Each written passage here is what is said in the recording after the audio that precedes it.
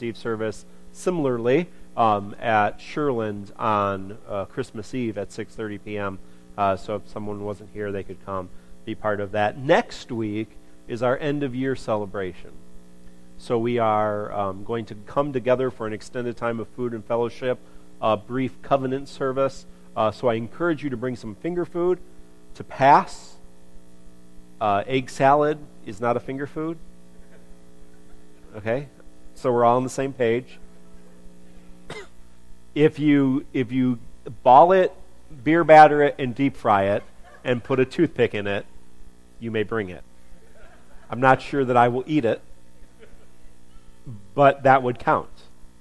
That would count. I'm sure someone's done that. So finger foods, extended fellowship, wonderful time. The band's going to share some music with us, and we'll do a brief covenant renewal service as we go into our new year. Also in your New Life notes is the list of items that we are collecting for our Paper Angel Closet. So if you're interested in that, please bring, in your shopping, bring some of those items we have already collected, a lot of different items. So please continue to collect those. Our first appointments for that ministry will be in January. So we'll let you know what else is going on. So let's transition now. I think I've killed enough time. With a prayer. Let us pray. Lord, we thank you for the miracle of Christmas. We thank you for the opportunity that we have to gather together, to reflect, to hear this story once again. If only for this night, allow us to travel back to that time, allow us to travel to that world, and allow us to be transformed because of this wonderful story. We pray this in your holy name. Amen. Well, this will be interesting. I want to welcome all of you to New Life. This is our Christmas celebration service. I want to welcome all of those joining us online and via our podcast. Tonight we're just going to hear the Christmas story and reflect a little bit upon it. Before we do, I want to talk a little bit about fantasy. We've been reading stories for the last 3 weeks. The Snow Queen we read parts of. We talked about The Hobbit, of course, which is just opened here a couple days ago, the third movie, and Lion, Witch, and the Wardrobe. And it should be no secret that I love fantasy. Fantasy is something, it's fantastic. It brings us to another place. Whether it's going to a good movie and escaping for an hour and a half, 2 hours, 3 hours, depending on how long the movie you're going to see, or whether it's getting a good book. I've obviously had in the last 3 weeks the opportunity to sit down with 3 of my favorite storybooks and to read them, and those few hours of sitting and reading to be able to escape into that kind of fantasy world is something very, very special, and something we sometimes take for granted when we're surrounded with technology and surrounded with distractions. We rarely take the space and the time to just escape for a few hours or few minutes even, and we even get down on calling that kind of escapism. That we shouldn't want to. That we should be grounded in reality. And we talk about things like fantasizing in a very negative way, but often when we're talking about fantasizing, we're talking about fantasizing about winning the lottery, kind of cheap things that are very real that you could actually do but don't really produce much interest. The fantasy that we've talked about the last 3 weeks is truly out of this world. It's something apart. It's so different than our world. Totally different. And what I want to leave or start with you tonight, I should say, is the idea that the gospel is itself fantasy. That not only is the gospel represented well in fantasy, as we saw in Lion, Witch, and the Wardrobe, but the gospel is in fact fantasy, and that's the power of it. That if it wasn't, it would just be another story. So let's read and kind of keep that in mind as we hear this story again. Jared already read parts of this, but we hear this in 1 Luke. When Elizabeth was 6 months pregnant, God sent the angel Gabriel to Nazareth, a city in Galilee, to a virgin who was engaged to a man named Joseph, a descendant of David's house. The virgin's name was Mary. When the angel came to her, he said, "Rejoice, favored one, the Lord is with you." She was confused by these words and wondered what kind of greeting this might be. The angel says, "Don't be afraid, Mary. God is honoring you. Look, you will conceive and give birth to a son, and you will name him Jesus. He will be great, and he will be called the Son of the Most High. The Lord God will give him the throne of David his father. He will rule over Jacob's house forever, and there will be no end to his kingdom." Mary said to the angel, "How will this happen, since I've not been with a man?" The angel replied, "The Holy Spirit will come over you, and the power of the Most High will overshadow you. Therefore, the one who is born will be holy. He will be called God's Son. Look, even in her old age, your relative Elizabeth has conceived a son. The woman who was labeled unable to conceive is now 6 months pregnant. Nothing is impossible for God." Then Mary said, "I am the Lord's servant. Let it be with me just as you have said." And the angel left her. Mary was told some quite interesting news, and Mary lived in a very strange, kind of hard time and land that we don't live in here in the United States. Mary lived in oppressed era, right? Her little country, Nazareth, Galilee, those little countries in Judea, they were oppressed. They were occupied by a foreign government and a foreign army. And the people there were taxed until poverty. They were taxed until they were poor and hungry. And they lived miserable lives in a sense. And so there's a real hope, a real desire for something other than the life they were living. Now, we don't necessarily know that because we generally live comfortable lives.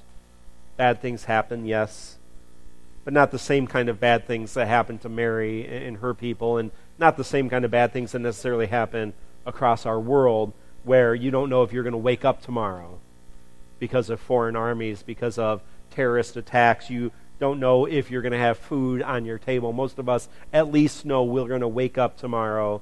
We're going to be safe.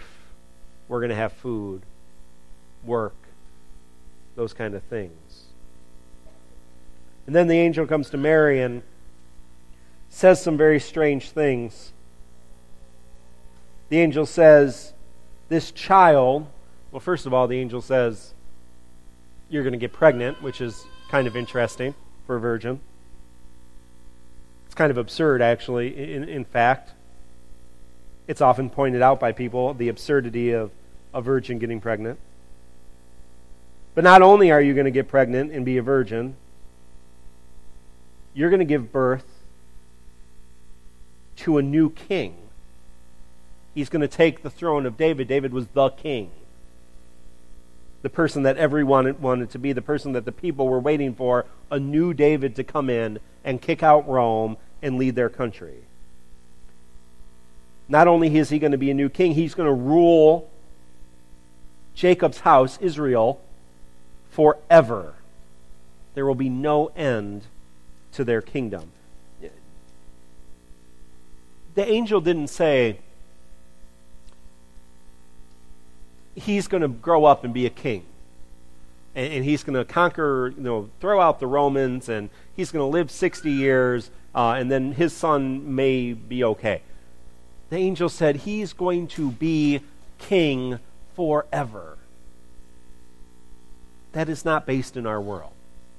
No king before or after has ruled forever.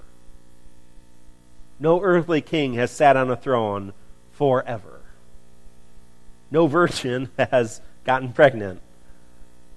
before this story. The angel says nothing is impossible for God. We live in a world of possible things. Logical, physical laws and things that happen. Do A, B will happen. Do C, D will happen, etc. We live in a very logical, physical reality. The angel is telling Mary of a very different reality, a very different place, a very different understanding. Nothing is impossible for God. I always like to interject Matthew, because I feel like if we don't interject Matthew, then we leave out Joseph. And he was a good guy for raising that baby, so I want to hear his story too. Matthew 1:18. This is how the birth of Jesus Christ took place. When Mary, his mother, was engaged to Joseph before they were married, she became pregnant by the Holy Spirit. Joseph, her husband, was a righteous man. Because he didn't want to humiliate her, he decided to call off their engagement. As he was thinking about this, an angel from the Lord appeared to him in a dream and said, Joseph, son of David, do not be afraid to take Mary as your wife, because the child she carries was conceived by the Holy Spirit. She will give birth to a son, and you will call him Jesus, because he will save his people from their sins. Did you hear that? Here's Joseph. We don't know how old Joseph was, but he was a carpenter. He was employed, working age at least. Here's Joseph trying to build a family, trying to live a normal life. He's part of the lineage of King David, and I think in his heart probably has that kind of fervor to get out from oppression, get out from kind of the imposed slavery that the Roman Empire had kind of put on the people of Israel. And the angel tells him this, that child will save the people from their sins. He doesn't say that child, Jesus, will save the people from oppression.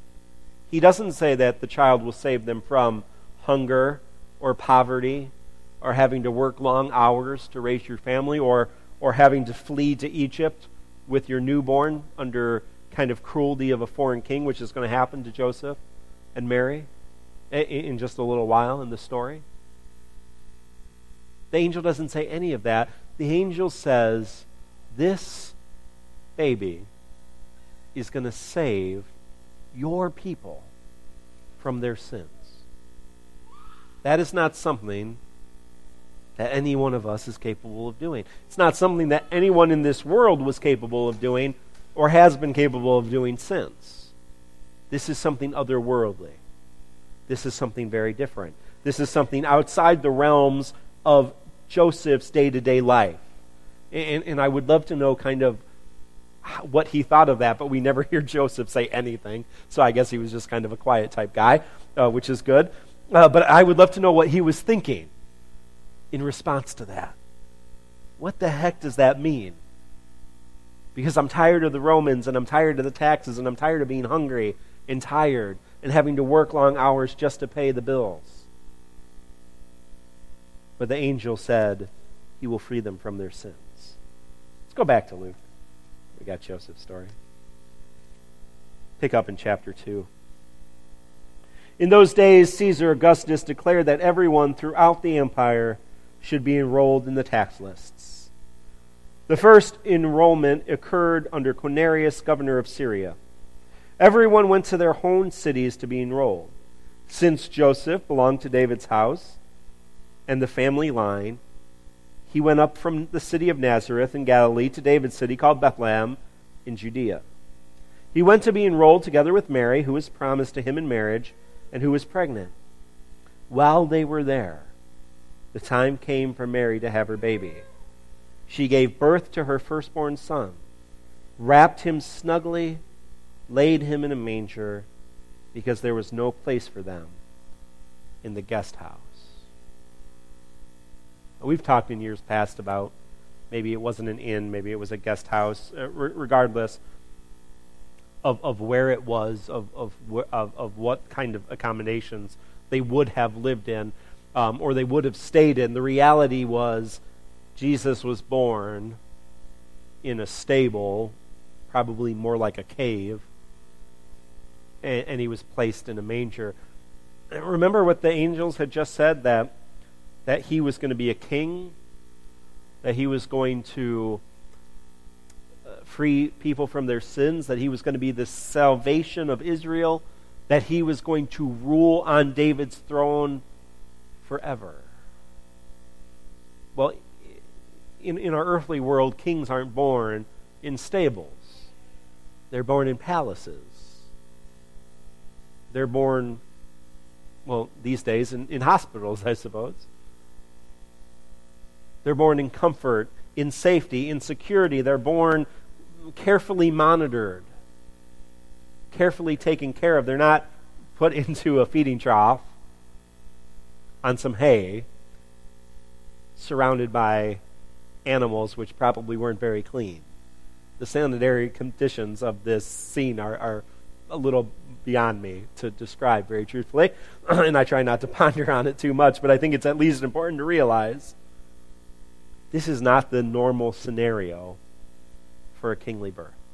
This is not the normal, real scenario of really anyone's birth. Very few people are born in barns and born in stables. Admittedly, a few, I'm sure, over the years. But certainly not kings, not royalty. The Duke certainly, and Kate certainly did not give birth to their child in a barn out back of the palace, in comfort. And they did so because there was no room. And we talked about this before, that, okay, maybe it was Joseph's family's house and there was a big guest room and there was no room in that guest room. But there was no room. And why wouldn't there be room for the future king, for a savior, for someone who was willing to live and die for us? Nearby shepherds were living in the fields, guarding their sheep at night. Then the Lord's angel stood before them, and the Lord's glory shone around them, and they were terrified. The angel said, "Don't be afraid. Look, I bring you good news, wonderful, joyous news for all people. Your Savior is born today in David's city. He is Christ, the Lord. This is a sign for you. You will find the newborn baby wrapped snugly and lying in a manger." Suddenly a great assembly of the heavenly forces was with the angel, praising God. They said, "Glory to God in the highest. Earth, peace among all those he favors." When the angels returned to heaven, the shepherds said to each other, "Let's go right now to Bethlehem and see what's happened. Let's confirm what the Lord has revealed to us." They went quickly, found Mary and Joseph and the baby lying asleep in the manger. When they saw this, they reported what they had been told about the child. Everyone who heard it was amazed at what the shepherds said. Mary committed these things to memory and considered them carefully. The shepherds returned home, glorifying and praising God for all that they had seen. Everything happened just as they'd been told. Shepherds, the poorest of the poor, the outcasts even sometimes among their own people, they are told that this baby is going to be Christ the Lord. Think about that, a baby. How would you even know what a baby's... we think when children are born, right? What are they going to grow up to be? We don't know. We imagine. We kind of hope maybe certain things. But how do we know? And here the shepherds are told he is Christ the Lord. He is Christus, Messiah. He is David come again. He is the one God is sending here to earth. He is Lord. He is Master. He is God. That's a lot of stuff for a baby. That's a lot of stuff for those shepherds to handle on that night. And it's completely out of their world. That baby was born in a manger because he became accessible to everyone. The shepherds were first to be told because they were last in the priority chain. If this baby had been born in a palace, they would have been the last to hear. He was born in a stable and they were the first. He is going to be Christ the Lord. This is a story, and that's all we'll read tonight, but this is a story of fantasy. This is a fantasy. It is not in our world. This is a story about something very out of this world happening. Something very different happening. A child being born in all of these crazy circumstances, a virgin getting pregnant, shepherds hearing first, people from all over the world finding out. There's drama that would ensue. But more than anything, this is a fantasy because it's about God, who lives outside of our world and surrounds our reality. God and the Word who created everything, who breathed life into everything, and the kingdom of heaven, which stands very different from our world. In this world, the world of Joseph and Mary, there's suffering and oppression and pain.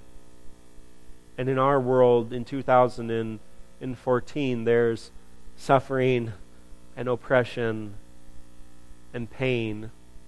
There's brokenness. There's hurt. There's just this myriad of things that can go wrong from day to day, even in America. Even our freedom is attested. Even our safety is kind of put in question from time to time. We even heard about it this week. What others are willing to do to mess with us, to mess with other countries when we think everything's going well. This is a story outside of that. Just like a good fantasy, just like a good movie, we can escape to that world for a minute. But there's a difference in this story. Where most fantasy, if we sit down and like we did, we read The Hobbit, or we go see it in the movie theater, we escape to that pretend world for a few hours, for a few moments. The opposite is happening in this story. The fantasy world, the world of God, the world of peace and hope and joy and love is coming to us. Last week we said the Word became flesh and lived among us. The angel said he will be Son of God. He will be Christ the Lord. Heaven coming to earth. That's the beauty of the story. It's not just an escape for a few moments to kind of think about how wonderful it was and how nice it was and how mysterious and magical it was. The point of the story is that the wonderful fantasy, magical world of the kingdom of heaven came to earth. In the midst of all this chaos and all this darkness and all this suffering, light and peace came into the world.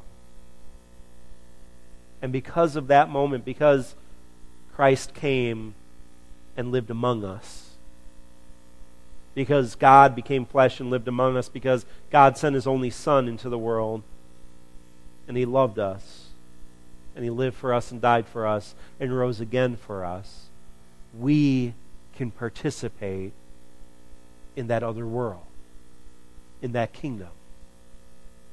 And that's our call. We reflect on this wonderful story because at that moment in time, the apex of history, the fantasy world and our world collided. They met. And since that moment, they haven't been separated. They continue to be one, and we continue to be able to be part of that world, part of that story. And every time we believe and take part in it and listen and let it change us, we take part in that wonderful story. We join Joseph and Mary by the manger. We join the shepherds out in the field. We even join the wise men who aren't quite there yet. And we join King Herod in his palace, planning to do something very terrible about these little children who might be king one day. And it can change us. And it can transform us. And he didn't just come to free one people in one time. He didn't come just to rule for a few years and then to be done. We're in Hanukkah right now. If you don't know the story of Hanukkah, it's about the Maccabees taking power from the Greeks in Israel. And this amazing battle that they win. And that's wonderful, and it's a wonderful thing to celebrate. But it only lasted for a few decades. And then Rome came in and occupied. But the angel says he will rule forever. And he will save us from our sins. He did not come to just feed us, just help us in our poverty and pain. He came to let us be part of his world. To let us be part of the kingdom of heaven. To not only just be part of it, but to be heirs with him in it. So that we could participate in fully. So this year as we celebrate Jesus' birthday, right? As we give presents to each other from Santa Claus, I try to explain to Alex that Santa Claus is just a helper, Jesus.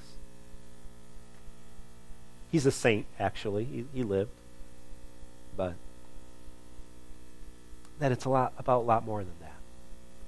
This is our opportunity every year to remind ourselves that the fantasy of this wonderful kingdom, which we had no access to prior, came to our world. And now we have full access to it. Now we can be transformed by it. We can be the heroes of that story, our own story and God's story, and together we can change the things of this world so that one day not only will the two worlds be by each other, they will be one. And the fantasy will no longer be fantasy because the kingdom of heaven will be here and he will rule forever. Amen. We're going to move into our candle lighting service. A couple things as we do that. We're going to watch a video, Silent Night, by Mannheim Steamroller. And while we watch that video, we will light our candles. So make sure you have a candle or a couple, however many you want, actually. I will walk down the center aisle, and you will come to the person on the end, and you will tip your candle and light it. And then the person next to you will tip their candle. Never tip a lit candle. And we will pass that light around. And when all of our lights are lit and when the video is over, we will sing just a couple verses of Silent Night, Acapulco. That means no music. Right? No, that's a country. I'm sorry. Acapella. I took music theory, Penny. I know. And then we will go in peace. There's some people going to Fiesta Cancun, so if you want to join us for fellowship, feel free. But I wish you a Merry Christmas, and I wish you well. So I'll say something before we sing, but we'll start. So guys, let's start our video. And if you will stand, if you are able, and get your candles ready, we will go. I'll start by lighting the Advent wreath.